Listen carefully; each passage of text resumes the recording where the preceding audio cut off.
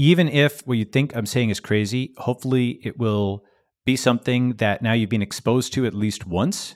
And as you see events unfold, you might think, okay, some percentage of that might be correct, and then take action, if that makes any sense. So it's like a retargeting of some kind, right? You have a different frame or lens to view events, just like that original Corona thread where people might have thought it was crazy, and then they had a lens to view events.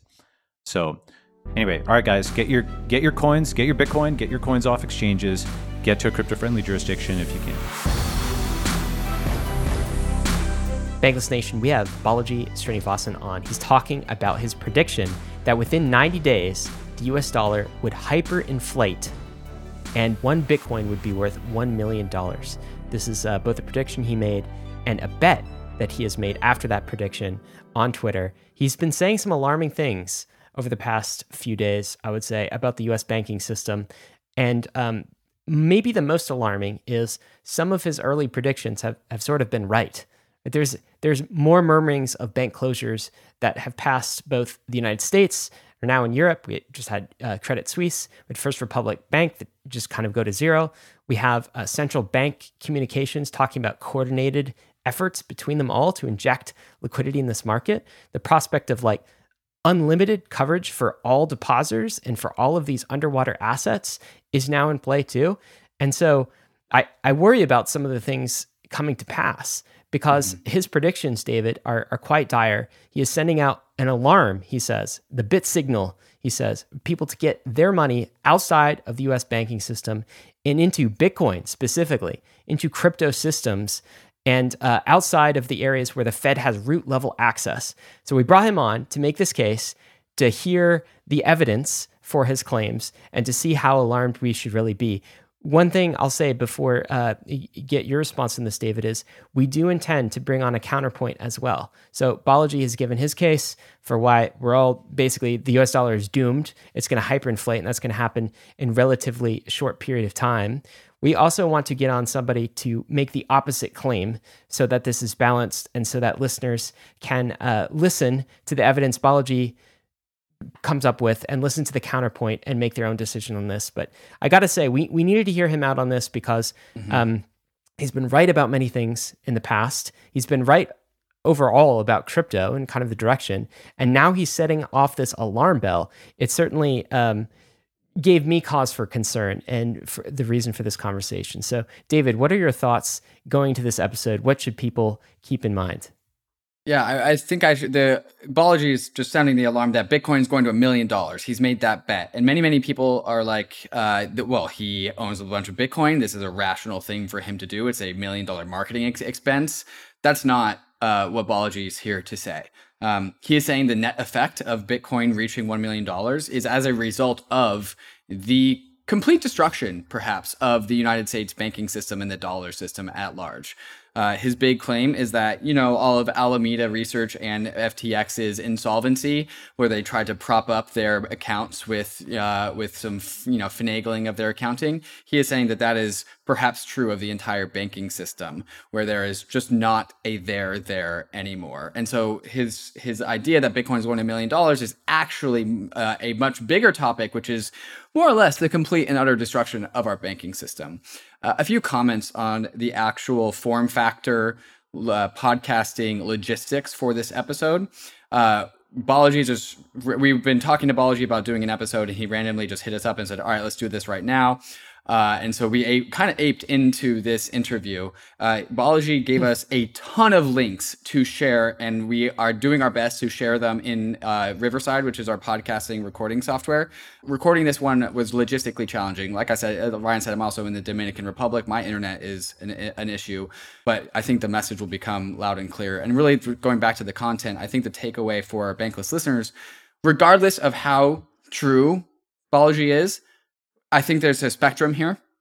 Either Balaji is like 100% right, or he's only 5% right. But either way, the patterns and things that unfold over the next perhaps 90 days of time as a result to banking crises and inflation and liquidity, at least I think Balaji is giving us a mental model, a map to test what events happen in 1 week, 1 month, 3 months, and we can test them against Balaji's thesis and his theories and what he's presented here today. So I think that's really the call to action for Bankless listeners to understand is see the model that Balaji is putting forth, and as more announcements happen, as more perhaps bank failures happen or doesn't happen, you'll be able to test it against what Balaji has presented here today. Yeah, absolutely. And I don't think, David, you and I are in a place to say that he's right or he's wrong, but certainly his argument warrants consideration. So that's why we are putting this in front of you today. Guys, we're going to get right to the episode with Balaji, but before we do, we want to thank the sponsors that made this episode possible, including Kraken, which is the best way to get your fiat into crypto and our number one recommended exchange for 2023. Bankless Nation, we have Balaji Srinivasan here on Bankless again today, talking about something very specific, which is a very bold call that Balaji made last week. Balaji, welcome back to Bankless. Hey, welcome. Thanks. Or I guess, thank you. You're supposed to say welcome. I'm supposed to say thank you. So, well, I'm supposed to, yeah. You've got your own podcast now, by the way. I do. Which is fantastic. So you've probably been playing the role of host more often. Yes. So tell folks about that before we get in. It's funny because, I launched a blog right before COVID. I launched a podcast right before this. So it's a little bit of deja vu, where I was just like a month into kind of this new sort of content project. And then things started getting intense on the internet, or not just the internet, but like the world. Yeah, the podcast is called the Network State Podcast. It is about what sort of comes after the 20th century order, and I actually think that there's, the book, thenetworkstate.com, there's a bunch of stuff in there, which I think will potentially be actually fairly relevant to what's going to transpire. And I kind of thought it might, play out over a decade or something like that, like that saying you heard that saying by Lenin, there's decades where nothing happens and there's weeks where decades happen, right? Like during Corona, at the beginning of Corona, the remote work went like 30, 40, 50 points vertical. It did like a decade of adoption in like a few weeks. All these kinds of things went like vertical or horizontal or, down, right? You're here because I think you're claiming this is one of those 2 weeks where a decade's happen. And all of a sudden you have been inundated with intention about this crazy, crazy bet that you've made where you think that Bitcoin, our beloved asset, is going to become worth $1 million inside of the next 90 days, which when you take into account, people will call that a bold call. And so this has made the internet all pivot their attention to this claim, which is a crazy, crazy claim that I think people aren't totally understanding or willing to accept. So Balaji, maybe you can kind of walk us through your thought process here. Like how is Bitcoin going to become worth $1 million in the next 3 months? So here's the thing is, I don't think I've ever made a price prediction or something like that. Just not what I do. I'm not a price guy. I'm not a chart guy. That's, if you look at, I've been in the, for what's worth, I've been in the public eye for 10 years. I have tens of thousands of tweets. I have hundreds of pages of writing, whatever, hours of podcasts, including some with you guys, right? Essays and so on and so forth. And there's enough context there where people, I think, know that I'm not like I'm not a money motivated person. I'm an ideological person. In our talks, and so on, I've never been like, oh, price, blah, blah. So let me just back up for a second, okay?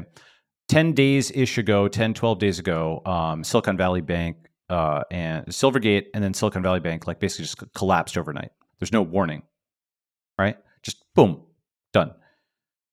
And then this gigantic, this $200 billion bank with 40,000 tech companies, people who had done basically nothing, they're just going about their business, suddenly found that their checking accounts, the money was gone, right? Like, and then they were being blamed as if, wanting their checking account back was like a bailout or something like that, as if they'd done something risky. And this is this whole frantic kind of thing over the weekend. And some people were acting tactically, and they were trying to figure out, how to like, fix the situation or whatever. But I was like, how could this possibly have happened? And I started like looking at all of the numbers that I could find online. And just to summarize what I found, and I'll show you a zillion references on this because it's actually kind of crazy. The central bank, meaning the Fed, the banks, and the bank regulators have all known for at least the past year that hundreds of banks in the US are insolvent, meaning Uncle Sam Bankman-Fried, they don't have assets on hand on a mark-to-market basis to match their liabilities. Uncle Sam Bankman-Fried is the best way of understanding this, because Sam Bankman-Fried, whether he lied to himself or he lied to others or whatever complicated thing, remember he had this balance sheet that was this crazy balance sheet, which, like in his head, it added up to more than what people were asking for, their money out, right? And until the stress test actually came and people actually withdrew their money, neither he nor they knew how much money he actually had, because he wasn't just holding it on like a one-for-one basis. He was doing these crazy conversions, exposing everybody to market risk and so on and so forth, right? Essentially, he took people's trust. He took their deposits. He invested them in these, shit coins, and they, or spent it on something, whatever the heck he did, marked it as if it was still there. And then, but when they actually came for it, there was a huge hole, right?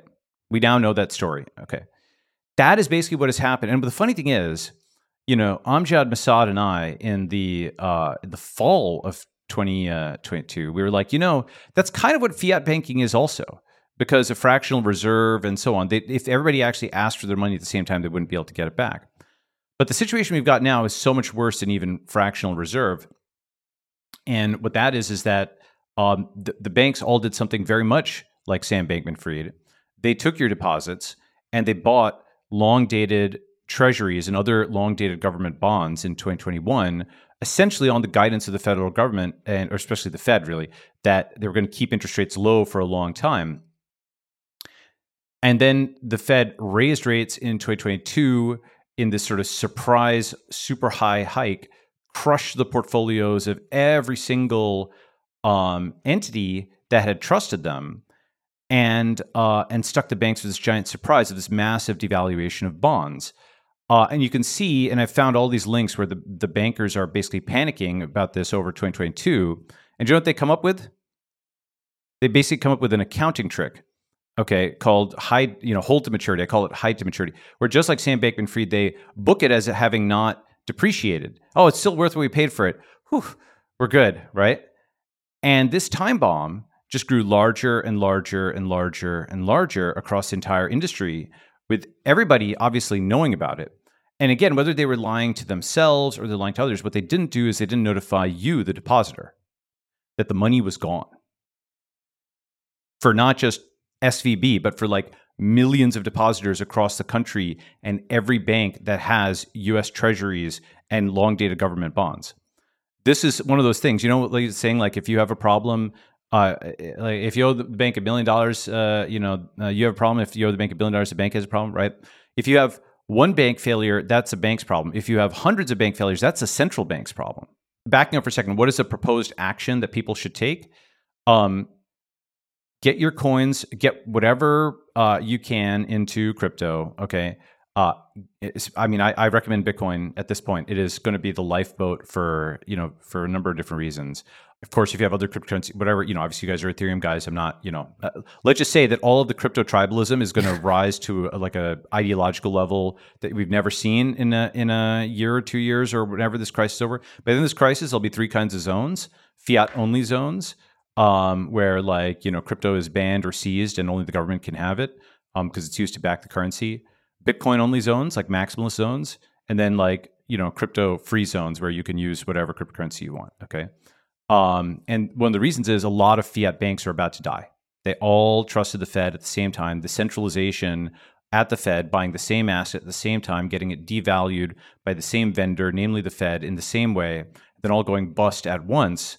That's basically what's happening. So Balaji, I just want to put kind of the timeline together and ask how you have been piecing this together, right? Sure. So we had Silvergate Bank and Silicon Valley Bank. That happens the weekend of the 11th and 12th, let's call it, right? You put up the bit signal on March 16th. So that was Thursday after that weekend. And the bit signal is basically like you telling people that Bitcoin was going to go up. You said this: How do you ring the fire alarm on the internet? How do you show it's not a false alarm? I'm putting up the bit signal, $1 million in Bitcoin to alert us to the stealth financial crisis, $1,000 per tweet for the best 1,000, reply with your charts, graphs, stats, and memes. So you're clearly propagating a message. One question I have for you is to some of the doubters, maybe like, let's just address this at the beginning. So this was previous to the bet. So some people are saying, Balaji, that this tweet and also the bet itself is kind of like promotion.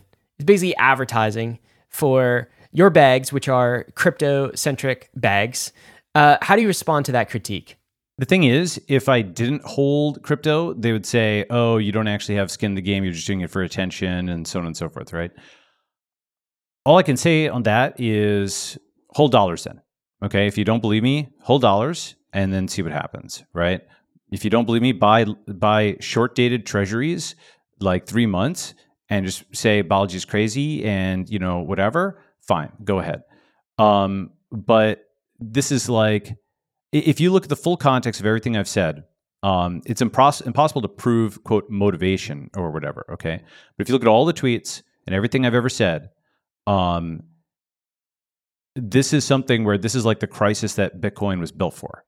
Like Bitcoin was born out of crisis, the 2008 crisis, and this is the 2023 banking crisis. And I remember, Balaji, that you were very, very early to the COVID crisis. And so I remember you were sounding the COVID alarm in January, February, and then COVID hit in March. And so you have a track record of doing this, and at least once before that I can remember, and it being contrarian at the time. And while this is very different from COVID, I will have to say that you have one very strong mark of sounding an alarm in a prior crisis, at least a couple months ahead of time. So this is not a new activity for you. Yeah, it's not fun. It's not fun, right? Because everybody thinks you're crazy or you're doing it for attention. Because essentially both the virus, well, first, let me talk about COVID for a second. Let me come back to that. People are saying it was a paranoid conspiracy theory to say that coronavirus would ever spread out of China. Obviously, you're a racist, blah, blah, blah. But obviously, public health people had been thinking about pandemics for a while.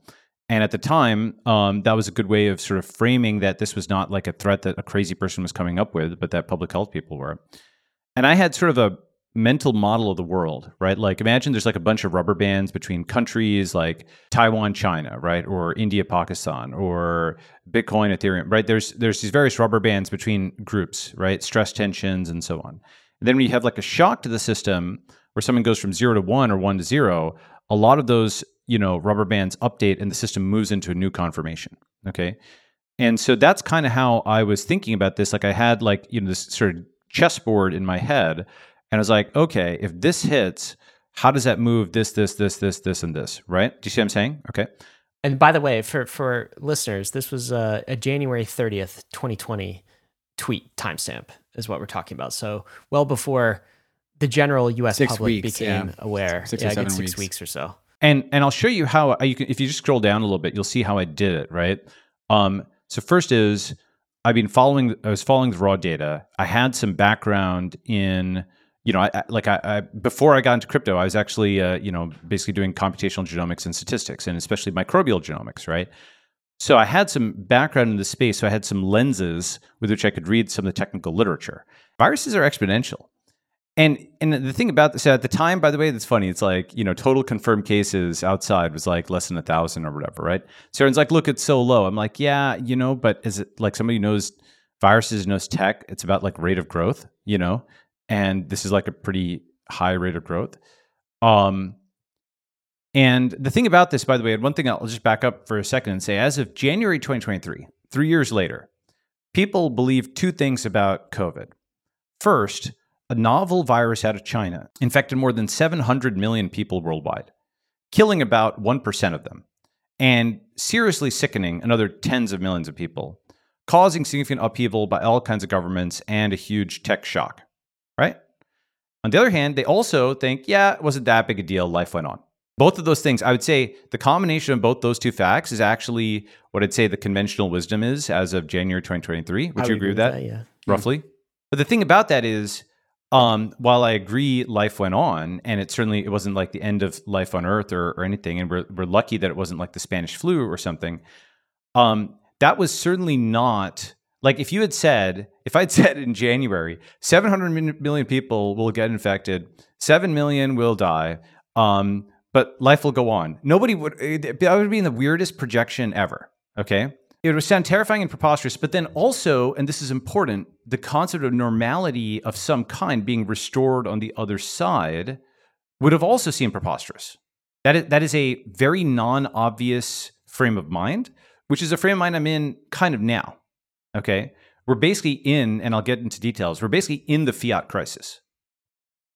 Okay. We're in the crisis where like all the centralization of fiat, all the opacity of fiat, all of the, all the things that Satoshi talked about, all of that is now blowing up on people in a very tangible way. And really, it's kind of remarkable. And so now the thing is, we're going to have a wrenching transition to the crypto economy, where just like remote work kind of went like vertical because people just had to, right? A lot of fiat systems are going to break potentially over the next weeks and months and maybe years. And we're going to have to switch over to crypto systems. And it'll be a big pain, a huge pain, of which the single most important is the transition to Bitcoin as a global reserve currency. But there will be normality of some kind on the other side. So Balaji, one difference between kind of the fire alarm you pulled around COVID and the fire alarm, the fiat crisis fire alarm that you're pulling now, is you are actually talking about numbers in a timeline, right? So you've got 90 days as a number. You've got a prediction or a bet now, as it's turned into, of $1 million in Bitcoin. And that is a fairly short duration timeline. So you must think that this is going to happen like all at once using that phraseology. So suddenly now this is the all at once moment. And I'm wondering why you think that. Like why, I mean, this is almost like hyper Bitcoinization or the inflation away of all fiat is sort of a long-term crypto prediction anyway. Right? Fiat, that's what happens to fiat over 70 to 100 year time periods when, nation states go on the decline and a new monetary policy regime. But you're saying this is going to happen in 90 days. This is going to happen in fast motion. And by the way, it's happening now. And here's your tweet warning about it. So can you tell us why? Like, why do you feel confident enough to put numbers around this and timelines? So, the exact state of the world in 90 days, I don't know, but I think it's going to be quite different than today. And the main thing I wanted to get people's... this is not really a bet on the price of Bitcoin. It's a bet on the devaluation of the dollar. This is the Honky Cruz hyperinflation table. First of all, hyperinflation is much more common than people think. And second, when it happens, it's much more rapid than people think. People basically lose faith in a currency and they go to a competing reserve currency. Okay? Now, historically, that has been something where they escaped their local currency for the US dollar. But until now, the big difference versus 2008 is today the US dollar is no longer too big to fail. There are two competitors to the dollar. There's a renminbi and there's Bitcoin. And as I'll get to, what is currently happening is how people have said that the US is going to monetize the debt? You probably heard that before, right? Yeah. So everybody knew it was going to happen, but not exactly how. And it's happening now. When I was digging into the SVB situation, I was trying to be like, how could a $200 billion bank be insolvent? Take a look at this graph. This is not my graph. This is from FDIC. This is unrealized gains, losses on securities. Do you see the 2008, 2009 over on the left-hand side? Okay. And now look at the yawning losses that are there in 2022. Okay. Right. This looks like similar to, I guess, the Sam Bankman-Fried FTX analogy of like you have a balance sheet with a lot of trash on it and you have a market downturn and they've all lost like 80 to 90% of their value. And now what's propping up your assets? That's sort of what this graph looks like to me. And this is across not just one bank, it's all the banks. One way of thinking about it is, sometimes people are in debt and then there's a balloon payment at the end and then they're done. They just can't pay it, right? They just don't have the money. This is kind of like that. That's like, the one of the things that the financial system is set up to be opaque, right? It's set up to, like in 2008, if the market crash was happening on Twitter, people would say, tell me you don't know what a CDO is without telling me you don't know what a CDO is. And the whole point is that nobody knows what a CDO is, including the guy who's selling it and the guy who's buying it. They've all fooled themselves in thinking they're so smart. And actually, the thing underlying is a house that sucks because nobody's paying the mortgage. And no amount of financial engineering can do anything other than hide that eventual mark to market on the thing with the guy who's paying zero money. Do you see what I'm saying? Right? And in the same way, what's happened today is all of this financial engineering has led to a house of cards where the money is gone, right? Underneath it. Like the banks literally don't have, if you came to them, this gigantic hole on the right-hand side, if people came to them and actually asked for their dollars out, the banks would not be able to liquidate their assets to get their dollars out. Okay. And so for the whole year, they hid this. With the right decoder lens from where we are now, 3-4 months later, you can see, wait, it's not one bank. It's not SVB. It's a lot of banks, right? But look at the thing at the end, right? It's like, 423 billion during the first 6 months of the year, grew larger, right? This time bomb was growing, and the bank regulators were aware of it. And they weren't notifying you, the depositors. They were just thinking they could kick the can again somehow. We all know, as part of a fractional reserve system, if there is a run on the bank, there's not enough dollars in the bank account to meet the demands of that run on the bank. But this is somehow worse because we have these securities propping up the assets of the bank and of depositors' funds that have just lost massive amounts of value. And so if you mark them to market, yes, we are much further underwater than just the typical fractional reserve banking system. One of the things I learned in kind of tweeting about this is just like Bankman-Fried had these weird self-deception tricks or taboos or whatever within the company that stop people from asking the right questions, all of these bankers basically do not think of the Fed as an actor, right? And so they think of them as a referee. And so first let me explain what the reality of the situation is, and then let me explain what they think it is and why they haven't told you about it. The reality of the situation is, while it's complicated, the Federal Reserve effectively gave guidance to banks to buy certain assets that it then massively depreciated all at once and crushed every single bank that trusted the Fed, their balance sheets all at once. And that's what's responsible for this huge devaluation here. The thing is, though, that like a lot of finance guys, they think that it's like weird to blame the Fed. Okay. Why do they think it's weird to blame the Fed? They think of the Fed as like a referee. You know how people used to say, oh, you can't blame the media. If you're a bad guy, the media will call you out. You should be ashamed of yourself. Like as in a referee, as in neutral, kind of an arbiter of laws? Yes, okay. As in neutral, right? Just like people used to think the media was like a neutral referee of just like the political system or whatever. It just calls balls and strikes. We have, we don't have any opinions on anything, right? I mean, that's ludicrous today, right? They're constantly attacking people. People thought that the Fed was like a neutral referee of the system, and it's just like deliberation to figure out what the right rate to set is and beyond politics and so on and so forth, right? If you're a fund manager, you simultaneously think, okay, the Fed is all important. Powell is more powerful than the president. We listen to everything the Fed says. Our algorithms trigger on their every word. Oh, they're so important. But then if somebody says, this bank got decimated because the Fed hiked rates, they'll say, lol, what a loser. Look, you can't take everything the Fed says at their word. It's your responsibility to hedge. It's not the Fed's, the Fed just puts out guidance.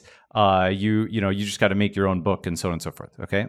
Now, think about that, right? That's two different things. It's first, the Fed is all powerful. And second, the Fed is never to be held responsible. See what I'm saying? Okay. And the reason that if you are a fund manager, you can't control the Fed. You just have to react to it. So it's almost as if they're like setting the laws of the video game that you're playing. And so you can't be a wimp. You just have to win within the laws of the video game. Do you see what I'm saying? Okay. And people are like, you know what? Yeah, maybe once in a while they'll complain about a call by the ref, but fundamentally they think of the Fed as legitimate. How could they think any other way? You know what? You're not going to have somebody setting interest rates? Well, that would mean we can't help people. We can't have full employment. That would be terrible, right? Oh, where you're saying they should just publish an interest rate and stick to it? No. They need to have a data-dependent policy path where they go and assimilate all the information from the world on the state of affairs and they update the interest rate. But what that's like, by the way, and this is like a really fundamental root and branch critique, imagine steering a car by mail. Okay, you've got your car, all right?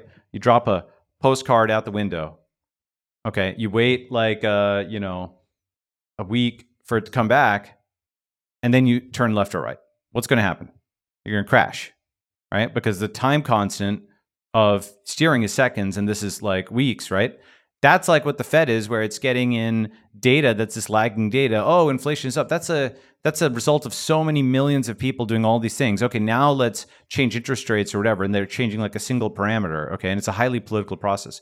So TLDR is a lot of this stuff is actually intentionally meant to be complicated, but the simple version is the Fed bankrupted the banks. Okay, it bankrupted its own banks.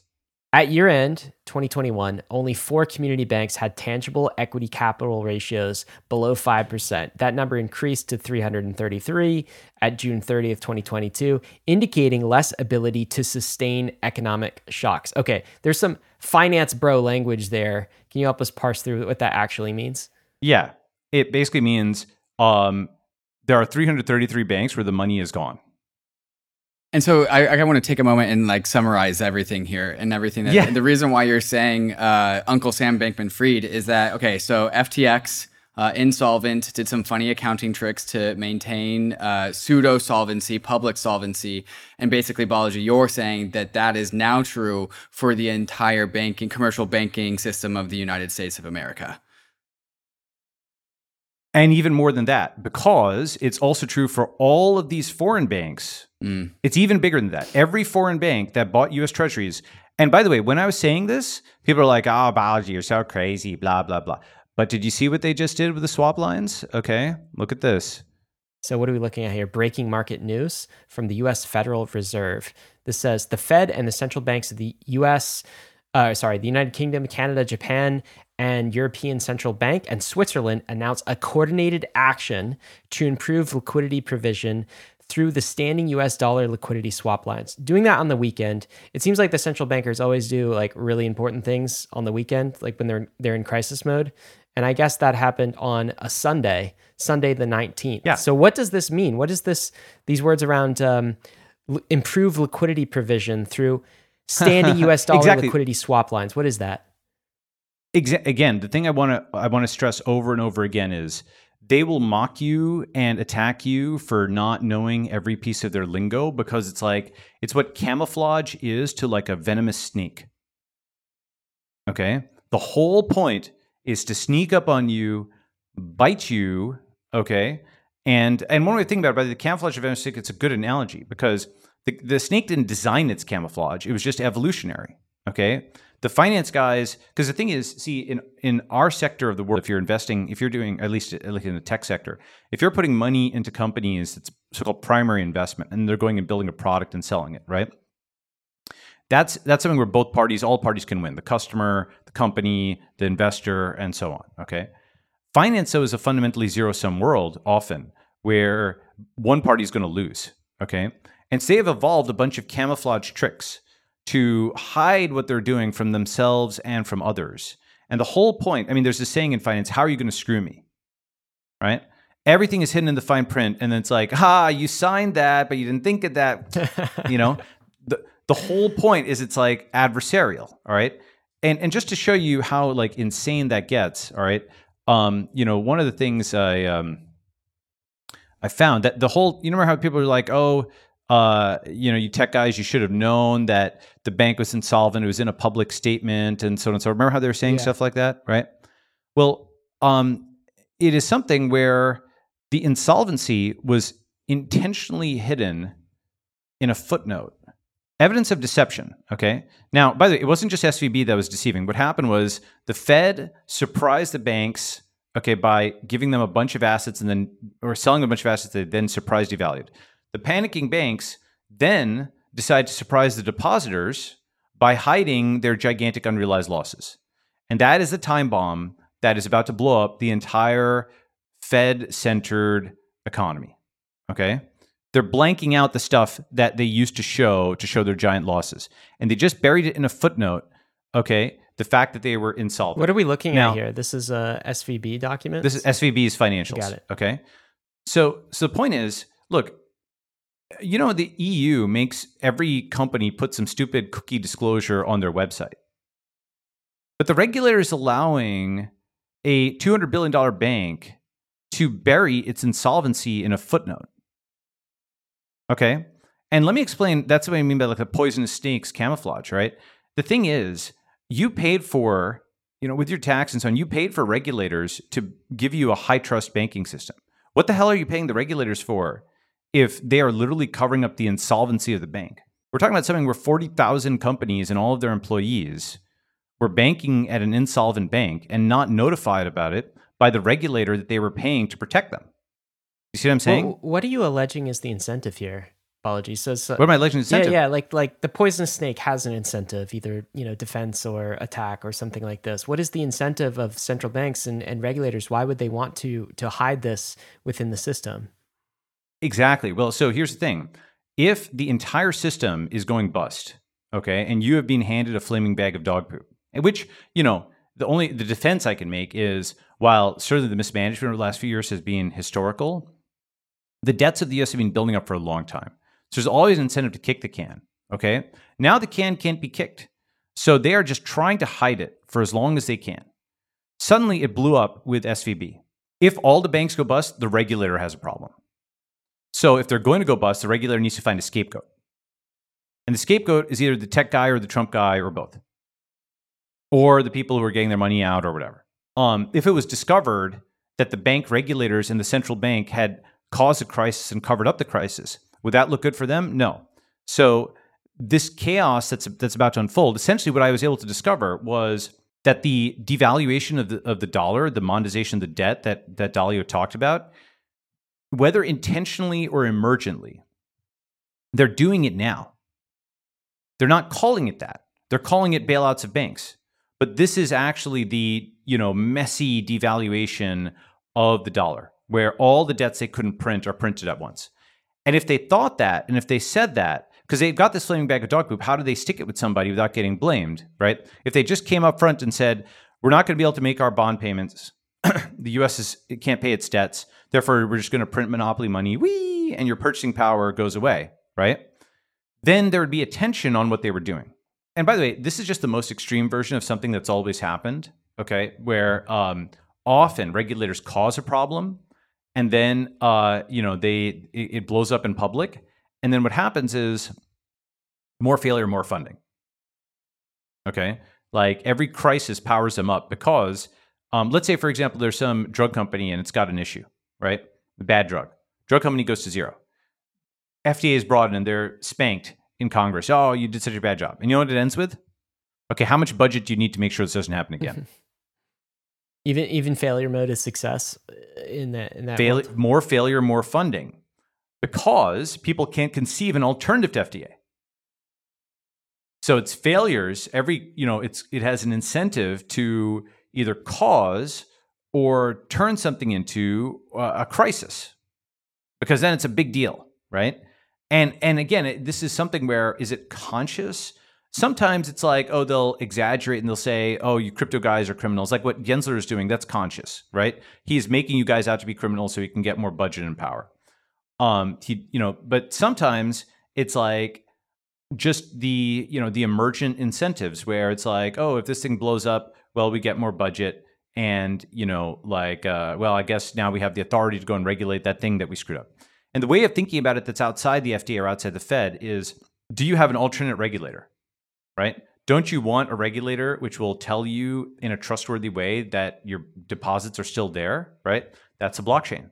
Balaji, before we get to kind of blockchain, because some of this has happened so fast for people, right? So I was just saying, it was a week and a half ago, and we first started seeing Silvergate go under, and then the crisis with a Silicon Valley bank, and then just last weekend, so not the previous weekend, but one before, it seemed like the Fed, the U.S. government, FDIC came out and said, look, all depositors' funds are going to be made whole. We're going to basically implicitly, we're going to stop the banking crisis here. No more bank runs. And then last week, we started to see, oh, okay, well, maybe this is spread to Europe and Credit Suisse, but it's just one bank, right? And it's like you hear rumors and you hear rumblings and you hear all of these things. And I think at every stage, the general public is like, okay, well, I don't understand finance. And I'm not surprised that bankers did banker things. And there's a few rogue actor bankers here and banks. And the Fed is taking care of that. FDIC is taking care of that. This is not going to spread any further. I think that's the feeling, the general feeling of the public right now. Why do you think this is more severe? Why do you think they can't just issue and say, oh, depositors' funds are going to be secured. FDIC will cover them. Don't worry. So let me show you something. Ready? Yeah. Put this up on screen. Okay. Jean-Claude Juncker. When it becomes serious, you have to lie. You know who this guy is?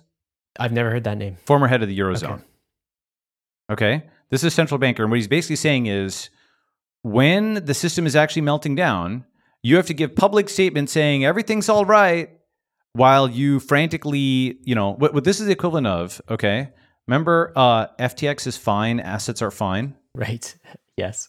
Like that is literally what is happening now. The fact that the Federal Reserve has put out multiple statements over the last few weeks that are like, we're still solvent, it's still there, et cetera, like everything is on fire and we're all going to die. It's a closer translation of that. I mean, so the whole point is for them to spend whatever trust they have and hope you don't exit the system. So March 12, 2023, they said, we're only going to print $25 billion and it won't be necessary to draw on the funds. In 4 days, it was up to $2 trillion. And really, it's going to be infinity, okay? So, I mean, it's funny, but it's also bananas, right? So this is a new era, okay? This is the final era where they have found they can't hike rates anymore. All the people are looking for their money in the banks. And so rather than those people coming up with, oh my God, the money is gone, they're printing tons of money to give it to these banks.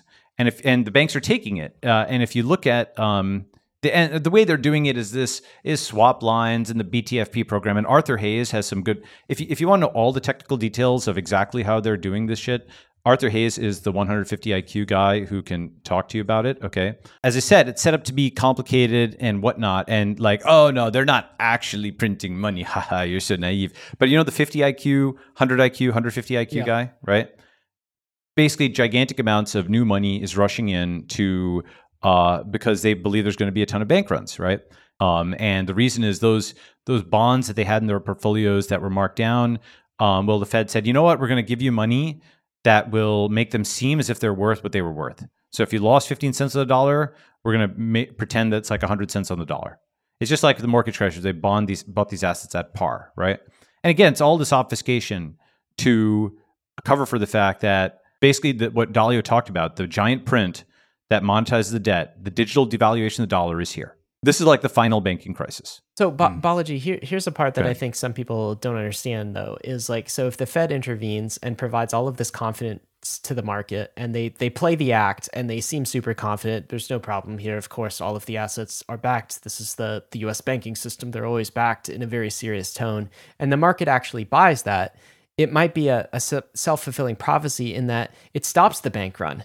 Now, one thing I read in Arthur Hayes' article, though, is that that won't stop the arbitrage opportunity of things like money markets, where if you have deposits in a bank and you're only receiving a fraction of a % of interest, you're going to want to go chase the higher interest payment on your dollars somewhere else. And so there might be a bleed out of the banking system into like money market ETFs.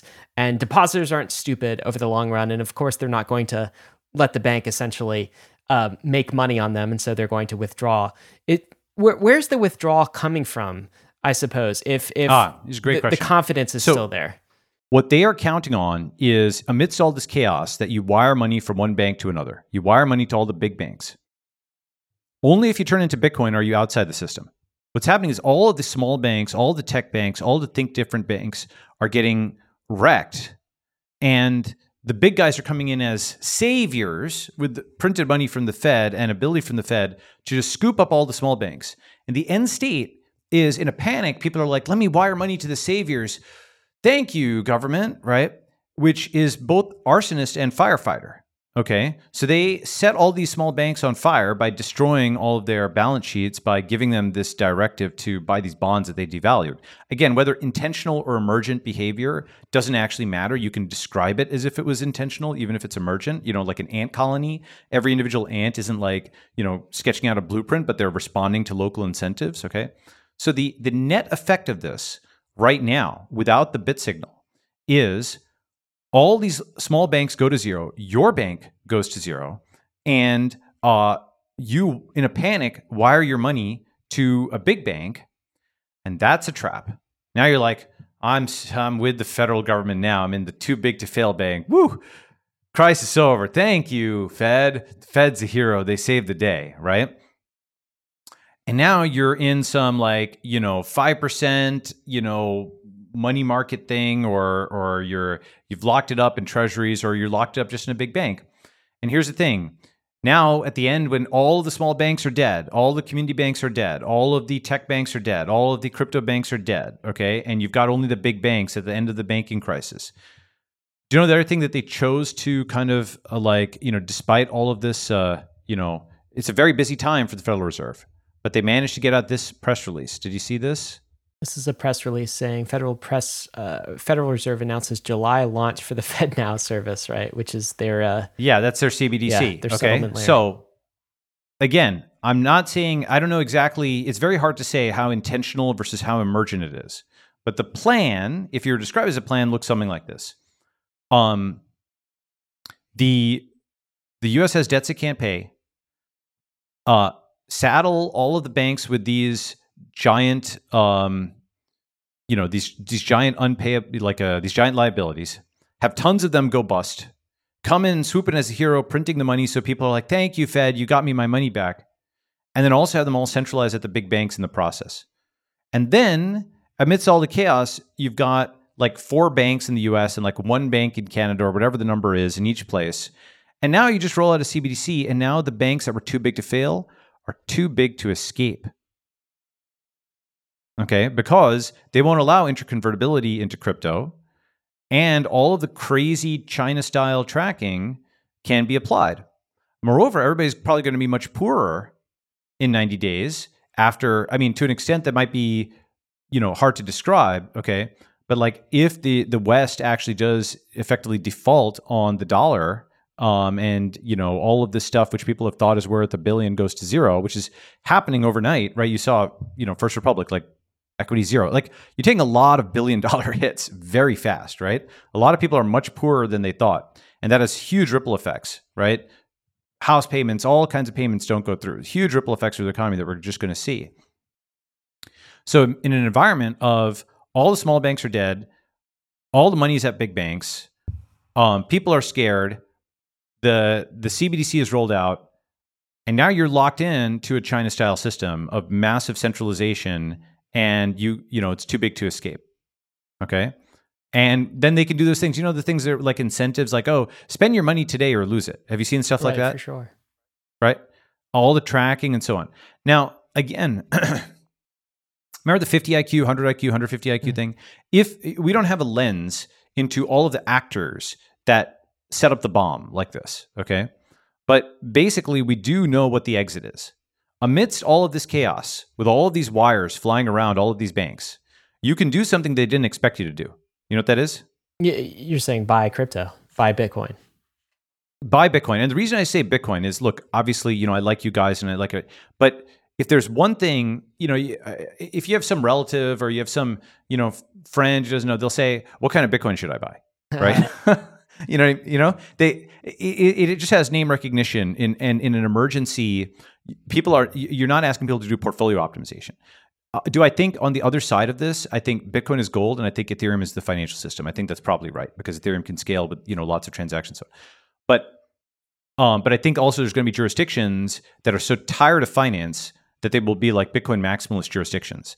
And they will just not want, if everything goes to zero and Bitcoin is the only thing that doesn't go to zero, you'll have a lot of people become essentially overnight converted to Bitcoin maximalism. And that's why I remember a year or two ago, I said Bitcoin maximalism is the most important ideology in the world that nobody knows about. Do you guys remember saying something like that? Right? You guys, you're going to see what I mean. Okay. Because Bitcoin has the advantage of being, it's obviously complicated with the cryptography and so on, but now it's relatively simple. Okay. And in a time of crisis, people need something simple that they can all rally behind. That's why the bit signal, that one thing goes vertical. Everybody in the space values it. We get to the lifeboat, okay? And the thing about it, and here's the important thing, the big difference with Bitcoin, as opposed to every single other action within the fiat system, is it's the thing that the Fed is not directly or indirectly a system administrator over. Okay, who has root? Do you see what I'm saying? Like any entry in the Bank of Japan, if the Fed wants, they can get the Bank of Japan to just delete that, freeze that account, stop it, seize it, et cetera. They've got root over this. You know, like in the Matrix, right? The guy's got the root system administrator, they've got root. So that entire US financial system, they have root access. Any stock they can freeze. They did to the truckers, you know, the Canadian truckers. They did to the Russians, right? Anything where you are on their server and they have root, okay, they can monkey with it. And so from their perspective, you know what? Yeah, this is a huge mess with the money flying around and whatnot. But at the end of the day, it's all just going to end up back at banks that they control. And so who cares? You know, it'll be like a time of chaos, but then we'll roll out the Fed now. And we'll make sure that never happens again. We'll have total control over everything, okay? I don't know exactly what they're thinking, but that's the result. Unless you get to Bitcoin. So your theory... That is something they don't control. Balaji, to walk this through, your theory is all of the banks are underwater by a lot, and the bankers are lying about it effectively. And as Jean-Claude Juncker said, when it gets very serious, you have to lie. As the bankers lied in 2008. And you right? think that... the reason is because people are forgotten how much they lied. Go ahead. Bank runs are going to continue, and they're going to be faster than ever because we are in this new digital era. And so we've seen, you know, First Republic, SVB, just like kind of drop to zero overnight.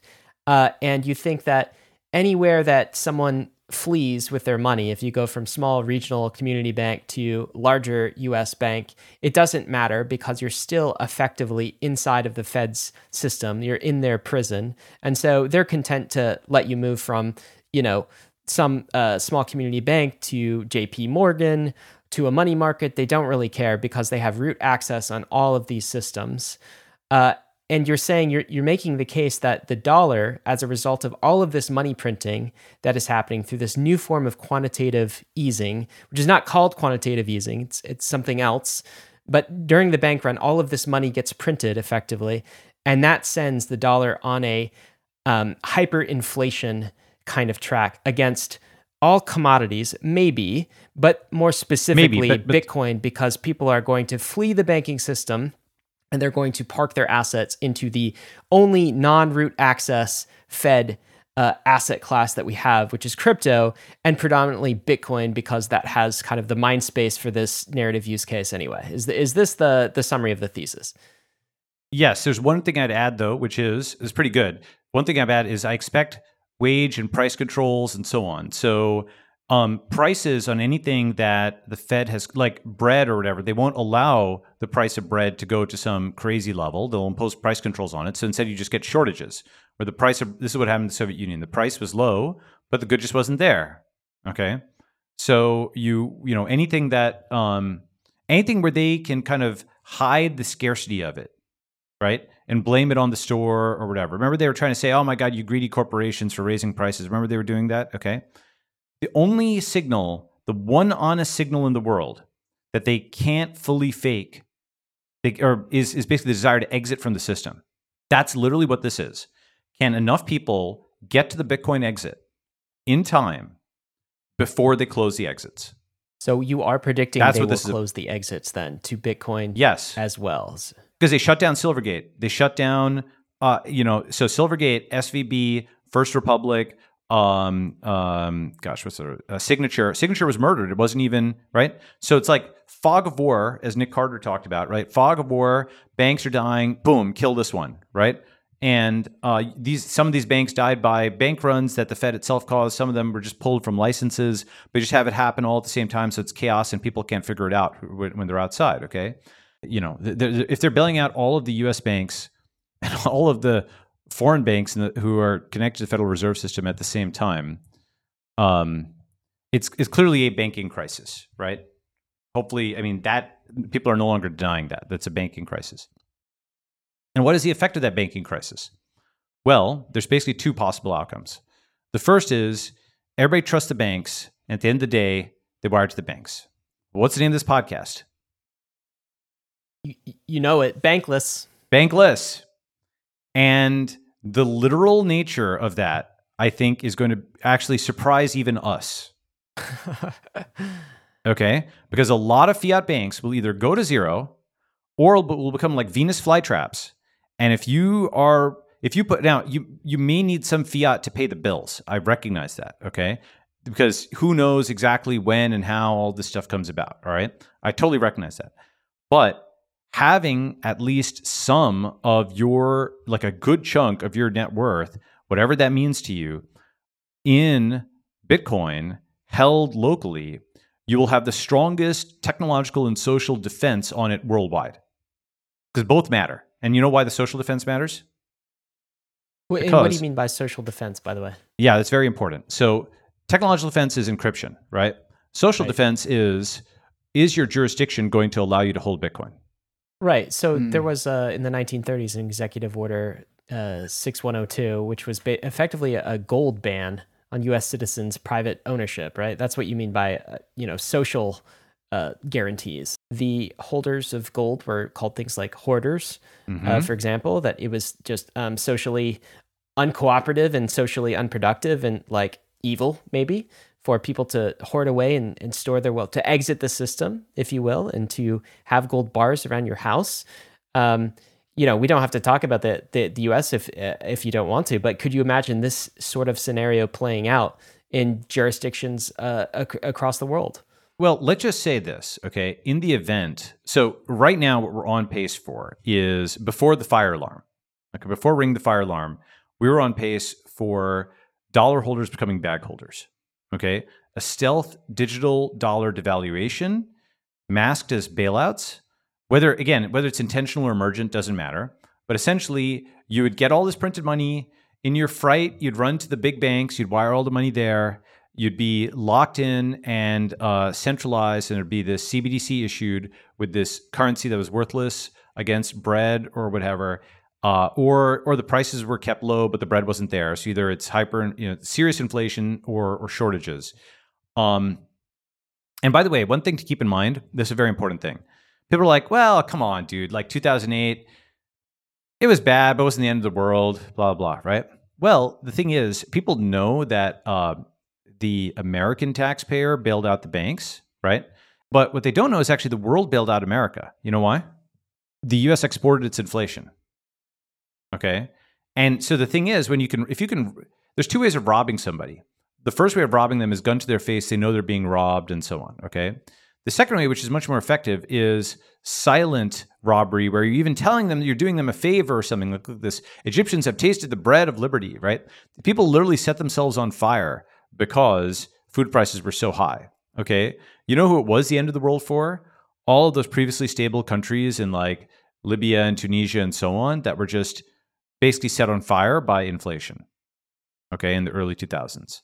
The Arab Spring wasn't just that was just absolute pandemonium and chaos caused by essentially, okay, those people get to pay for the financial crisis. But it was so complicated and it was so indirect that everybody can deny that that's actually what happened, okay? Because think about how many transactions are. It's not on a blockchain. You can't look at it. You can't prove that happened exactly in that way. You can point at some correlational numbers and so on. But you can look at food prices spike after this printing, okay? And you can ask, okay, where did the inflation go? It got shunted. And before 2008, okay, this is the key chart. Before 2008, Republicans and Democrats were roughly equal, okay? The real GDP, they were roughly equally matched. Afterwards, what happens? There's a shift. Somehow, all the Democrats become much richer on average than all the Republican districts. So Republicans were taxed by inflation to pay for the financial crisis. So Cantillon effect is who gets the printed money first wins. In 2008, the Democrats effectively taxed the Republicans and the foreign dollar holders to pay for the bailout. That's fundamentally what happened, okay? And the foreign dollar holders, they got, either directly or indirectly, they had riots and chaos in the Arab Spring, and the domestic ones were impoverished. So it is not that 2008 just was okay. It's that it was shunted, the cost of that was shunted to the invisible. Does that make sense? Right? Mm-hmm. Basically, in a sense, the most powerless person is the one without a voice, who cannot complain or understand what is happening to them. We're looking at the visualizing the purchasing power of the dollar of the last century. So we're looking at a steep decline down from 1917 until 2019. This is silent theft. Okay? it is framed as if it's good for you to take away all of your money because, a little bit of inflation is good, okay? And fundamentally, by the way, this is where Bitcoin rejects this foundational concept. That is to say, the traditional macroeconomics view is, hyperinflation is bad, but deflation is also bad. We wouldn't want prices to go down. We want a little mild inflation, 2% target or whatever each year, right? And whereas the Bitcoin view is hyperinflation is, of course, a catastrophe, but inflation is also just a slow motion catastrophe.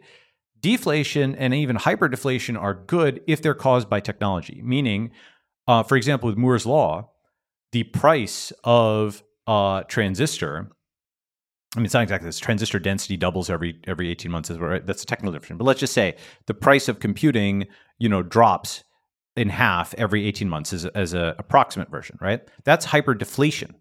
The cost of something is dropping rapidly. And the traditional macro theory would say when deflation happens, people hoard, they don't buy because of price, right? Except with hyperdeflation of computers, even though they keep getting cheaper very fast, we buy a lot of them. It's a crucial part of the modern world, right? So the macroeconomic theory that hyperdeflation is bad, they didn't even think hyperdeflation exists, by the way. But the macroeconomic theory of deflation and hyperdeflation being bad is not actually with the reality. The reality is when you use technology to reduce the cost of something, that's actually good. Okay, this fundamental thing is that, one way to think about it is American Keynesianism is bad, just like Soviet economics was bad. It's just slightly less bad, but we don't realize that it's actually also bad. Do you see what I'm saying? It's also fake and what have you. Go ahead. It's the lesser of two evils, right? And the way that I think that what you're saying, Balaji, is like the Bitcoin meme between Ethereum, and why you're saying like, I like you guys is because like obviously me and Ryan are known to be Ethereum leaning, but I've always been of the mindset that it's Bitcoin during times of war and Ethereum during times of peace. And I think the crisis that you are suggesting is that we are in wartime right now. This is a crisis moment where there is a flight. And so this is not a time to be thinking about innovation and layer twos. This is a time to be thinking about safety, simplicity, redundancy, because this is a crisis moment. That's exactly right. That is exactly right, David. And that's why I tweeted something like, look, I'm not a Bitcoin maximalist, but we are all Bitcoin maximalists now. Like, in Indian mythology, like, the third eye, right? Like imagine like the third laser eye, kind of opening, That's literally what I'm talking about, okay? We are truly in wartime mode, and there's a digital fire burning that not everybody can see yet, right? That's why I put up the fire alarm, okay? When I did that, people are still watching TikTok or whatever, if you go back and look at the tweets around that time. And now the entire world was talking about, wait, could the dollar hyperinflate against? They started to actually, whether they yelled at me or not. Okay, before I rang the fire alarm, and by the way, I did it with a bit signal first before taking the bet. The bet was just got even more people's attention because it's a very specific kind of thing, right? Bit signal got a lot of attention in its own right. The point was not to get attention for its own sake. The point was to get attention to get to the lifeboat, because the final digital devaluation of the dollar is coming. And did I show you the chart of the hyperinflations? How quickly that can happen, right? And we just went through a bunch of graphs. We're like First Republic, which went to zero like this, right? Signature to zero. They just shut it down like over a weekend. The bank printing went to $150 billion, in a few days, like over the weekend. David, I'm so glad that you get that. Right? That in wartime Bitcoin, because Bitcoin will be protected by enough governments, Bitcoin is well understood, and that will be a fundamental cleavage in the world, which is, it's going to be, are they like, atheist, monotheist, polytheist, right? The concept. Okay. So in the network state book, I have this concept of God, state, and network. Okay. And you remember we were talking about that, and the question is, what is your mental model of the world as the most powerful force? Is it Almighty God? Is it the U.S. military, which is, the state, right? Or the Chinese military? Or is it encryption, right? God, state, network. And then from that, you can actually have, obviously you have combinations of stuff. I talk about that in the book. But from that, you could have like an atheist, monotheist, polytheist. So for example, on the God Leviathan, right? Atheist doesn't believe in God. The monotheist is like Christian, Muslim, Jewish, etc. The polytheist is like a Hindu. Believes in multiple gods, right? Okay, now with the state, you have the atheist, doesn't believe in the state. They're like an anarchist, okay? Monostatist, that's like an advocate for empire, like a Chinese nationalist or, like a dollar nationalist. That's what's I think gonna come. And then the third is you have a polystatist, like a digital nomad. They hop between states. Okay. And then with coins, you have a no coiner, okay, like fiat only. Okay, they hate coins. Okay, a monocoiner, like a maximalist, Bitcoin maximalist, and then you have a polycoiner, which is me in normal times. Okay, but in wartime, we have to just focus all of our energy behind something, and it's not a portfolio strategy thing. It is. It's not even, and this is very important. It's like people just don't get it yet. This is not the make money time because everybody's going to be a lot poorer soon, unfortunately. Okay. The actual devaluation of the dollar means the entire party that we lived in, where we were all much richer than we think, right? That's about to come to an end. And exactly how much poorer we are, I don't know. But America is a new Argentina is not a bad mental model in my view, right? Do you know what Argentina was? Or I mean, it obviously still exists, but the rich country that became poor. Yeah, the Argentine agricultural industry is amazing, but then just corruption set in, government mismanagement of money, it broke an entire, what was once a very rich country, and it just, hyperinflation and government corruption just broke it all. If you're really, really, really, really bad at capital allocation, a rich country will become poor. You're saying the time has come where we kicked the can down the road, but then it fell off the cliff. Exactly. The sidewalk ends here. Bankruptcy happens gradually and then suddenly. Mm-hmm. And so now the question is, the dollar holder is the bag holder, right? Mm-hmm. At the end of the day, now the fire alarm has been rung. It would have been, without the fire alarm, everybody would have just been hit by this digital Pearl Harbor, right? Because the whole thing, like FTX, assets are fine, don't worry, et cetera, boom, Venus flytrap, you're done, right? Because you didn't get your money out in time, right? So Uncle Sam Bankman-Fried is saying assets are fine, et cetera. And if you have, and by the way, it's not just a dollar, by the way, it's basically any fiat currency that is controlled by the US or really by China, okay? Because that's the other sector. I'll come to China, right? Any fiat currency, if you saw that thing where it's like, I'll clarify because I think there are the Saudis or there are countries that have fiat currencies that the US does not control, okay? Mm-hmm. India and whatnot. Those will probably, in my view, after this crisis, eventually be gold or digital gold backed. Okay, so that combination of gold plus digital gold will be like a state to state thing where states will be able to trade that amongst themselves and it'll be very ritualized and infrequent. Okay, but it'll happen. But then digital gold will become important, and so literally you'll need gold and or digital gold to back your currency. It will kind of go back to the 19th century after this fiat crisis. And all the stuff that we've talked about kind of in crypto, it'll just happen very, very fast.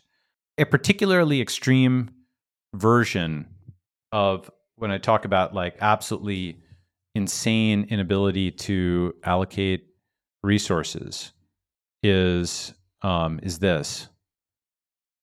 20 years to build a bathroom. They held a ribbon cutting ceremony at a press conference, and the photo just tells it all. That's a California state senator and a bunch of people there with a press conference cutting a toilet paper to open a single stall bathroom. Balaji, do you subscribe to the whole fourth turning idea? Yes, yeah. This is just kind of feels very fourth turning. It's very fourth turning. Well, so the idea of the fourth turning is that there's these 4 cycles of generations and they all relate to each other. But the gist of it, to put it very, very reductively, is the whole meme of good times make weak men and weak men make bad times. And I think the point that you're trying to make with a bunch of our leaders, our government leaders who are mocking to cut toilet paper with their fingers to announce the launch of a single stall public bathroom is a bunch of perhaps weak men who are about to create some bad times because we are misallocating our funds. And then the downstream net effect of this is that we, make bad financial capital allocation choices, but then we try and cover it up because we are weak men not taking responsibility, and we can do that for only so long. And this is also highly actually related to Ray Dalio's whole entire idea of macro power cycles, and so a lot of this is all kind of like lining up, and I definitely see the point. And all of this is what you're saying is like you said at the beginning. This isn't necessarily your bet, which is how this whole thing got started. Your bet that Bitcoin hits $1 million inside of 90 days isn't a bet about Bitcoin. It's a bet about the devaluation of the dollar. Yes. And also you said at the very beginning is like there's only two real banks. There's the Federal Reserve and there's Bitcoin. That's and right. I actually also 100% take the point that like that's such a good quote. That's great. Yeah. Great. Do you trust? And I'll also Powell take the or point that Satoshi? just like it's not about Ethereum and all of its smart contracts or all that cool stuff. It's all about just like people are going to run and they're going to flee and they're not going to think too critically about where they're going. They're going to see collapsing banks, and this is a function of your average Joe or your average money manager, and like, oh, banks are collapsing, and I kind of see the devaluation of the dollar. What is my inert spinal reflex? Bitcoin. It's Bitcoin. That's my spinal reflex. That's where I'm going to run to. And I think that's really the punchline that you're kind of like leading up to, right? That's exactly right. That's exactly right. It is the Schelling point, right? Basically, do you know the concept of the Schelling point? It's like coordinating without coordinating, right? Right. Yep. For example, if right, so you tell people, hey, meet me in New York City, right? And Right. There's various Schelling points people can come up with. But many people will say, okay, I'll meet in front of the Empire State Building. Because Statue of Liberty, they might say, but that's like kind of an islandish thing. Or Too hard to they might get say to. the clock Yeah. in Times Square. I was going to say the right? Times Square. Yeah. Yeah, that's right. So it's not a perfect example, but it is the concept. Or let's say you need to meet in London. Where's it going to be? Big Ben. Right? So that's a better example. San Francisco will be the Golden Gate Bridge. Right? That's like the iconic landmark, right? So the Schelling point is how people coordinate without coordinating based on their prior information. And that's what Bitcoin is, right? It is basically the thing that everybody in our space respects, every crypto exchange supports. It has social defense. It has, I'm not saying we will win. There's going to be some serious attacks, but I'm saying we might be able to win, right? The question is whether the currency of the people, by the people, for the people will not perish from this earth. And I know that sounds crazy right now, okay? But that's what this one is about. Because the thing about Bitcoin is it can't be seized with the key press. Right. Okay? It means that all of that stealth seizure that was happening there, that's just like hitting buttons on a key and, okay, there's $1 billion here, but all of that can't happen anymore because it's outside the system. It's escaped the system. It's literally exited the matrix, right? And then some interesting things are going to happen. And so people need to sort of be just locked on philosophically. I mean, the interesting about this, I was going to write an article. Actually, I'm in the middle of writing it, which is that Bitcoin maximalists are best positioned like mentally for what's about to happen, in my view. And it's going to be fast even for them. Okay. Hyper Bitcoinization refers to not simply it is the collapse of all fiat currencies against Bitcoin. Okay. It is a gigantic global, quote, redistribution of wealth in a sense, but it's basically like all of the bills of all of the people that have run Keynesian macroeconomics, because they kicked the can. They didn't have, at least the British, they gradually handed it over to the next people, right? They gradually handed it over to the Americans. But the internet is the internet is the next America. I would like to see how this maps into your understanding. And so this is Martin Koppelman saying, detect the pattern. And we've got a bunch of two different kinds of banks, United States banks and Chinese banks. All the Chinese banks are up and to the right. All the American banks are down and to the right. How does this map to what you're talking about here? So some people are probably moving deposits. See, what the Fed has now signaled is that and actually, the best I can show it, do you see Moody? Moody has downgraded the entire U.S. banking system. Okay? The banking system is negative. Okay? You know how like San Francisco, remember I used to say like the ascending world and not used to say, I still say, it's not about first world and third world. It's the ascending world and the descending world, right? You know, and if you've been to San Francisco, it's not an ascending world place. It's a descending world place. It's it's poop in the streets and needles and it's like worse than it was 10, 20 years ago, whereas India's ascending world, right? The US banking system outlook is negative. Here's the thing. Powell has turned America into Argentina. The series of bank runs and currency crises and printing and so on that's about to begin means you will obviously have to have some money in the US banking system to pay your bills for, whatever, so long as this crisis goes on, okay? However, people are going to learn that you cannot trust the state. You can't trust the US state. It's like a South American, corrupt government, but at massive scale, right? So a ton of people are going to lose faith in the centralized state all at once when the money is gone. And if you look at the other tweet I sent, many fiat banks are dead. Many more are going to die, all because of the Fed, because Powell ain't Satoshi. And the U.S. is run by heirs who wrecked institutions they inherited, including the accounts of dollar holders. And after the Fed kills its own banks, will you want your money in a U.S. bank? In a system with insane bank runs where regulators deceive depositors? Powell made America Argentina. So the internet is a new America. All the next banks are crypto, where one BTC equals one BTC, the new reserve currency of the world. What's hard to believe about this, though, Balaji, is like this is quite the statement that it happens now and that it happens so fast. Yep. Right? Like that's the part I can't wrap my head around. I mean, obviously from the inception of Bankless and a lot of people are in this crypto journey because we see what's going on in the background. But the idea that all of this could happen over the next 90 days, that's the part that's boggling to me. Like I always expected this to be sort of a decades long play here. And now, but you're saying it's here. And like, what is your certainty that this is the fire alarm, that this is actually happening now? Like, would you it can't be 100% confidence. Is it in the 90% zone? I don't know, but I'm going to show you just to a bunch of digital graphs. Okay. So here's with relatively little forewarning, okay? There is some warning, and if you go back to December 2022, they're like, banks are going back to the discount window again. It's not something they were doing for a while, and it's because the ones that had bought these bonds or whatever were like, I need some money. You guys crushed me. Can you give me some money? Or, I don't know what all the reasons were, right? But here's another one where you had some warning, and then it's digital, right? Okay. Here's another. Yeah, you had some warning there's decline, and then it's digital at the end. You see what I'm saying? Right? By digital, you mean like it's gone and it's gone. It's analog up until the end, and then you enter the digital age. Digital death. Right? It's continuous and it's discrete. It's an analog curve, and then just sudden death. It's not like a gradual decline all the way to the end. Okay? You see my point on these? These are not graphs I'm making up. I see it can happen. It's just so hard to fathom that it happens to the Fed, that it happens to the dollar, that it happens to the United States of America. I know. Well, I think really the point here is that this has been the long-term vision of this has been predicted by the Bitcoiners.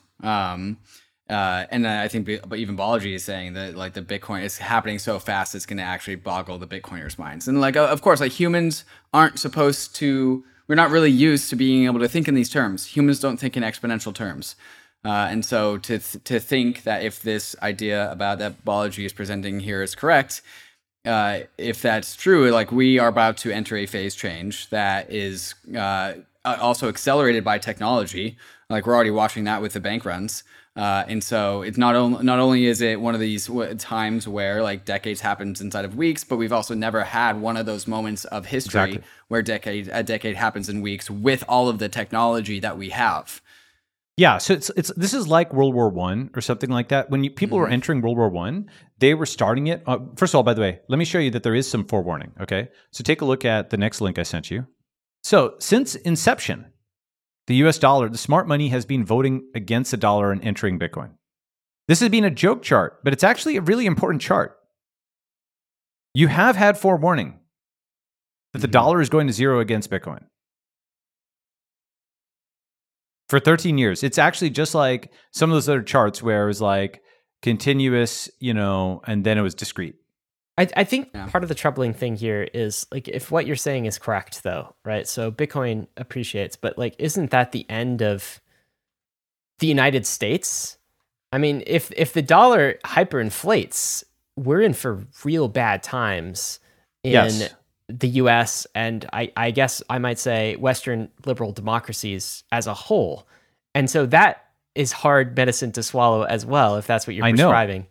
I know. So here's the thing. So again, I'm not sure what to say because the problem is if I tell you what my world model is, so the thing is, there's people who are like, oh, no, you can't ever panic people, alarm. I'm like, look, I never actually call for quote panic. What I call for is understanding the severity of the situation and taking, calm, conscious steps to insure yourself against it, okay? Actually did a good job. I'm very glad that Dalio published his book, right? Principles. Do you remember this came out last year? Yeah, it was great. Right? So big devaluations are abrupt and episodic rather than evolutionary. The 6 major currency transitions that have happened before have just been like, once the alternative appears, the old one just kind of disappears. And we've kind of felt that the US has been running on reruns, right? Marvel movies over and over again. We've got 70-year-old Fed chair and Trump and Biden and so on, where people are still like, we're fine, the communist Chinese, like they're still like in this kind of 1980s Cold War war. Even, I'm just kind of I have nothing against Southerners. I like that, but I'm just saying like, or it's like, oh my God, we're standing up for, this and that. And people are just kind of running their old scripts. Where, another great, perhaps the best example of this is what Powell is doing is the 1980s formula of Paul Volcker hiking rates. And he thinks that that's the same move at the same, that the same thing that worked 40 years ago, he can just kind of do today and it'll work in exactly the same way. And the state of the world is different, right? So by running those old scripts that don't work anymore, you lose. And one way of thinking about it is like on the eve of World War I, right? In like 1913, like that was a world of kings and princes and horses and so on. There was strained tension on this world because of the new clanking machines and the industrialization. All of this stuff was, something which there's obviously tech pressure on it. You had these social movements, you had people who wanted the vote, you had communists, you had all these different things clanking and straining against this, right? And then, there was a catalyst of, a few things. There's World War I, there was, and just like modernity roared into being like, when something is born, it's like got blood all over it and so on, right? I'm not saying it's good. I'm saying though that like, people started World War I, for example, with horses and they certainly didn't end it with that, right? The thing is that the future can't actually, that saying the future is already here, it's just not evenly distributed, right? If you go to that next photo, the other one I sent you, right? All those kings, it's kind of like all of these heads of fiat states. And I'm not saying they all go to zero, right? But those that trusted the Fed and that don't have, either natural resources, gold, manufacturing, or digital gold, or something like that to back their fiat currency will probably be in trouble after the fiat crisis. I know that sounds like, if you take the full implications of what I'm just saying there, that's actually a pretty big thing, okay? But a lot of these states that trusted the Fed, after the fiat crisis, the money is gone. This has been a lot, Balaji, and I'm sure you felt the full weight of the things that you're saying over the last few days, also on your shoulders, because if this does come to pass, we will wake up in an entirely new world. Yes. In whatever time frame, whether that's 90 days or it takes I don't know longer. the exact time frame. Exactly. I don't know the exact time frame. I'm just ringing the fire alarm to try to get people to realize the scale of the change that's about to unfold. And you feel the same way, a similar way as you felt to COVID in January of 2020, when you rang the fire alarm for COVID, and you're saying, bank crisis is imminent. This is not just a regular bank crisis. This is the fiat bank crisis and the fall of the US dollar. So prepare yourselves, get to hard digital assets as soon as you can. And for you, that means Bitcoin. That's what you're saying. I'm saying that. I'm also saying basically there's 4 options you can take. Okay, and people are going to choose one of these 4 options. The first is trust the U.S. banks, trust the U.S. media, just like 2008, all the other crises. There's always a crisis. Who cares? I'm going to go back to just TikTok or whatever. Okay, a lot of people will do that. Number 2 is, okay, I actually am seeing that there are something serious going on. This is now something which is like user tangible, like a bank run is user tangible. All the other stuff was just sort of like an enterprise thing, you know? What I mean by that is it was just banks. It had liabilities to other banks. It was on balance sheets in the back end somewhere, and they could work it out amongst themselves. And there wasn't an impact on you, the end user. Do you know what I'm saying? Right? I don't recall, at least, I don't know if you recall, I don't remember bank runs during the financial crisis. Right? Okay. So depositors were taken care of or whatever. Then it was just like moving funds around. It was all made invisible. Okay. Now, so number 2 is if it's exploded on you, you're at SVB or something, you cannot ignore it. The money is gone, right? And so actually a lot of people, what they did is actually wired money now. You know where they're trusting more than the US banking system? A lot of people wired money back to India. Okay. They're getting out of the US banking system. Maybe that's what that graph is on China or something like that. Because the US banking system, people were literally calling it, and let me speak to this for a second. They're like, oh my God, it's a bailout to want your checking account back. Now, that's just actually a true inversion of what happened, and here's why. If you go to Mogadishu and, like people tell you not to go, and then you ask for like a helicopter airlift out, okay, that's a bailout. You took a high-risk activity. It's atypical. You're making other people risk their lives to get you out. That's a bailout, okay? If you walk down the street and you're attacked by somebody and you're like, call for the police, that's a paid for. That was a low-risk activity you took, and this police protection is part of your budget, your subscriber budget as a citizen. You paid for that, okay? Similarly, if you make a high-risk investment that nobody told you to make or whatever, and you want your money back, that's a bailout, okay? If you're operating a business checking account and you're just literally just doing, by law required to keep your money in a bank and so on with a, 200 billion, you have some expectation that these federal regulators that you paid for would give you some hint that not just your bank, but all the banks are insolvent, especially when they knew it for months and years beforehand. Okay? And so what actually happened is you paid for all the regulation and got none of the protection. It's a narco-tyranny. It's just like in San Francisco, right? You pay for the police, but the only thing they do is issue parking tickets. They don't stop a crazy guy from like smashing your window. Okay? If you're like an Uber driver in San Francisco, you get the tyranny of the whatever $100 parking ticket for being on the side of the road. Then you have the anarchy of the guy who smashes your window and nothing happens to him. Okay? So the same way, we are going to have a narco-tyranny, but for banking, we have the tyranny of assets frozen, funds seized, a CBDC, potentially price controls, serious inflation, and so on. But the anarchy of the money can be gone and it's your fault because you're supposed to read the statement and find that it hid in a footnote their $80 billion loss that makes the bank insolvent. That's not practically regulation. That's not consumer protection. That is a third world country. You see what I'm saying? That is a corrupt regime that has betrayed its citizens. And the full scope of what that betrayal means, see, most people won't be able to process that, okay? Some people will because because what it is, it's like their God has died. Do you know what I'm saying? Like to truly think of the US state as betraying you to that extent, not just like making an error or something like that, but something where the banking system has lost all the money of all the people, right? To like an error of that extent is something which just crashes people's operating system. And then what's going to happen is one of two things, or a few things, right? First is they're foreigners and they're in a place with a functional government. Like I hope that India, Israel can stand up to be the leaders of the free world and what is to follow. Okay. Second is they're in a place like, Russia or China. And if what I'm saying is actually what's happened, if the money is gone and this is like that final crisis, okay, then you have to assume that all kinds of troops get pulled back. Ukraine, that just stops happening. Russia and China, which were kind of in a box before, and they were getting sanctions put on them and all this stuff, that just stress tension loosens, and you have this just unleashed Russian bear, and the Chinese dragon are just like roar, okay, because they're let out of their cage. Could it be that Taiwan is captured without a shot, and TSMC now the sanctions are on the West, quite possible, very possible that if, and the only thing is, by the way, the fundamental premise, all of this is just like with Corona, right? I only had one premise. And that premise was, this is going exponential. We're going to have millions of people infected, and a lot of people are going to die, and nobody understands this now because they're not actually calculating out that.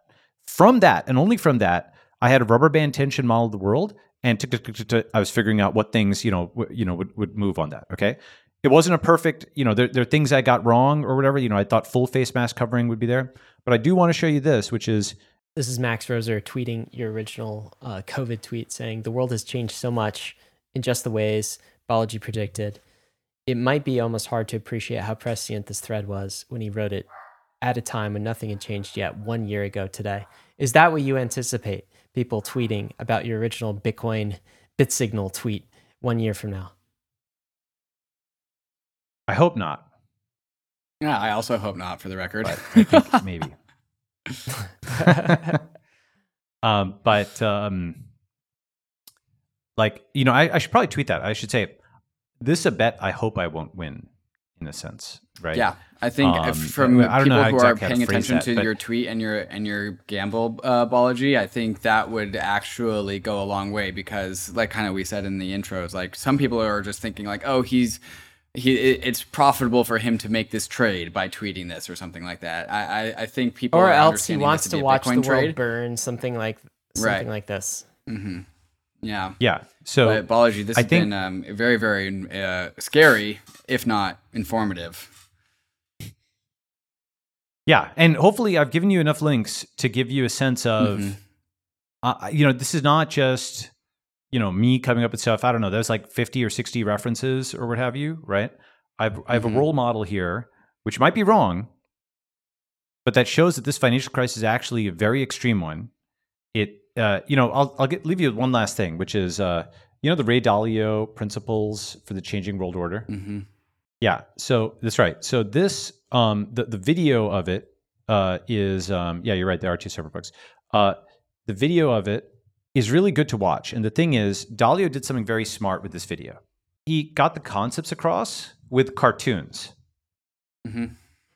And with the cartoons, you can kind of process it without realizing how serious what he's talking about is. The collapse of empires, right? Lots of people fighting. No money, right? With the cartoons, you can process it, but then you have to apply it. That's a key thing, because there's something about it where, history is we're on a cycle because people live and die and so on, right? And the thing about this is, here's the one thing that Dalio doesn't get, okay? And he's a really smart guy. He gets politics and he gets finance, right? And he gets history, but he doesn't get technology. And so what he doesn't see is that there's actually another force that is as big as China that hopefully becomes the leader of the free world in the aftermath, and that is technology. I think Ryan and I have also shared our critiques of Ray Dalio, is that everything that his whole patterns and cycles throughout history is all spot on, but he just misses the next phase change as a result to crypto. I think he started to get it, but I don't really know how complete his understanding is about all of this.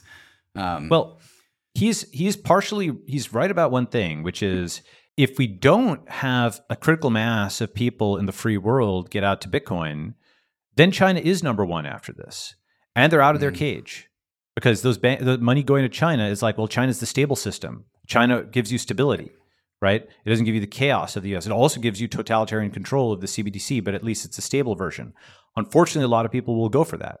And the thing about this, by the way, I talked about this in the Network State book, between American anarchy and Chinese control, right? We want the decentralized center, right? We want to have the free world. And really, this is the moment. So, take everything you guys have said seriously over the last 5 years, everything, you've got all the concepts, okay? And help your guys go bankless. That's it. Mm-hmm. Balaji, we're going to end it there. This has been very helpful to walk through your brain and to kind of understand all of the pieces that you've put together here recently. And we'll certainly be having someone on to do the counterpoint to talk about reasons why this might not come to pass or might not come to pass so soon. But we really wanted to unpack your brain here today, and certainly, if what happens comes to pass, it will be it will be absolutely world changing, the biggest event of our lifetime, and I don't think any Bankless listener will be fully prepared for it. So it's worth taking a moment to understand and dissect Balaji's arguments, to look through the references and links that we put forth in this episode, and do your own research, and come to your own conclusion on this, and to do it fast. I think if things collapse in the expedient way that Balaji is predicting, you may not have much time to put the pieces together in the aftermath of this. Balaji, thank you so much for coming on Bankless once again. We appreciate you. Thanks. And I'll say one last thing, which is, even if what you think I'm saying is crazy, hopefully it will be something that now you've been exposed to at least once. And as you see events unfold, you might think, okay, some percentage of that might be correct, and then take action, if that makes any sense. So it's like a retargeting of some kind, right? You have a different frame or lens to view events, just like that original Corona thread where people might have thought it was crazy and then they had a lens to view events. So anyway, all right, guys, get your coins, get your Bitcoin, get your coins off exchanges, get to a crypto-friendly jurisdiction if you can. There it is. That is the alarm. Risks and disclaimers, guys. Got to end it here. Of course, none of this has been financial advice. Maybe just simple life advice. Life advice. That's all. Yep. Bitcoin is risky. So is ETH. So is crypto. But my God, the banking system is more risky than ever. You could definitely lose what you put in, but we are headed west. This is the frontier. It's not for everyone, but we're glad you're with us on the Bankless journey. Thanks a lot.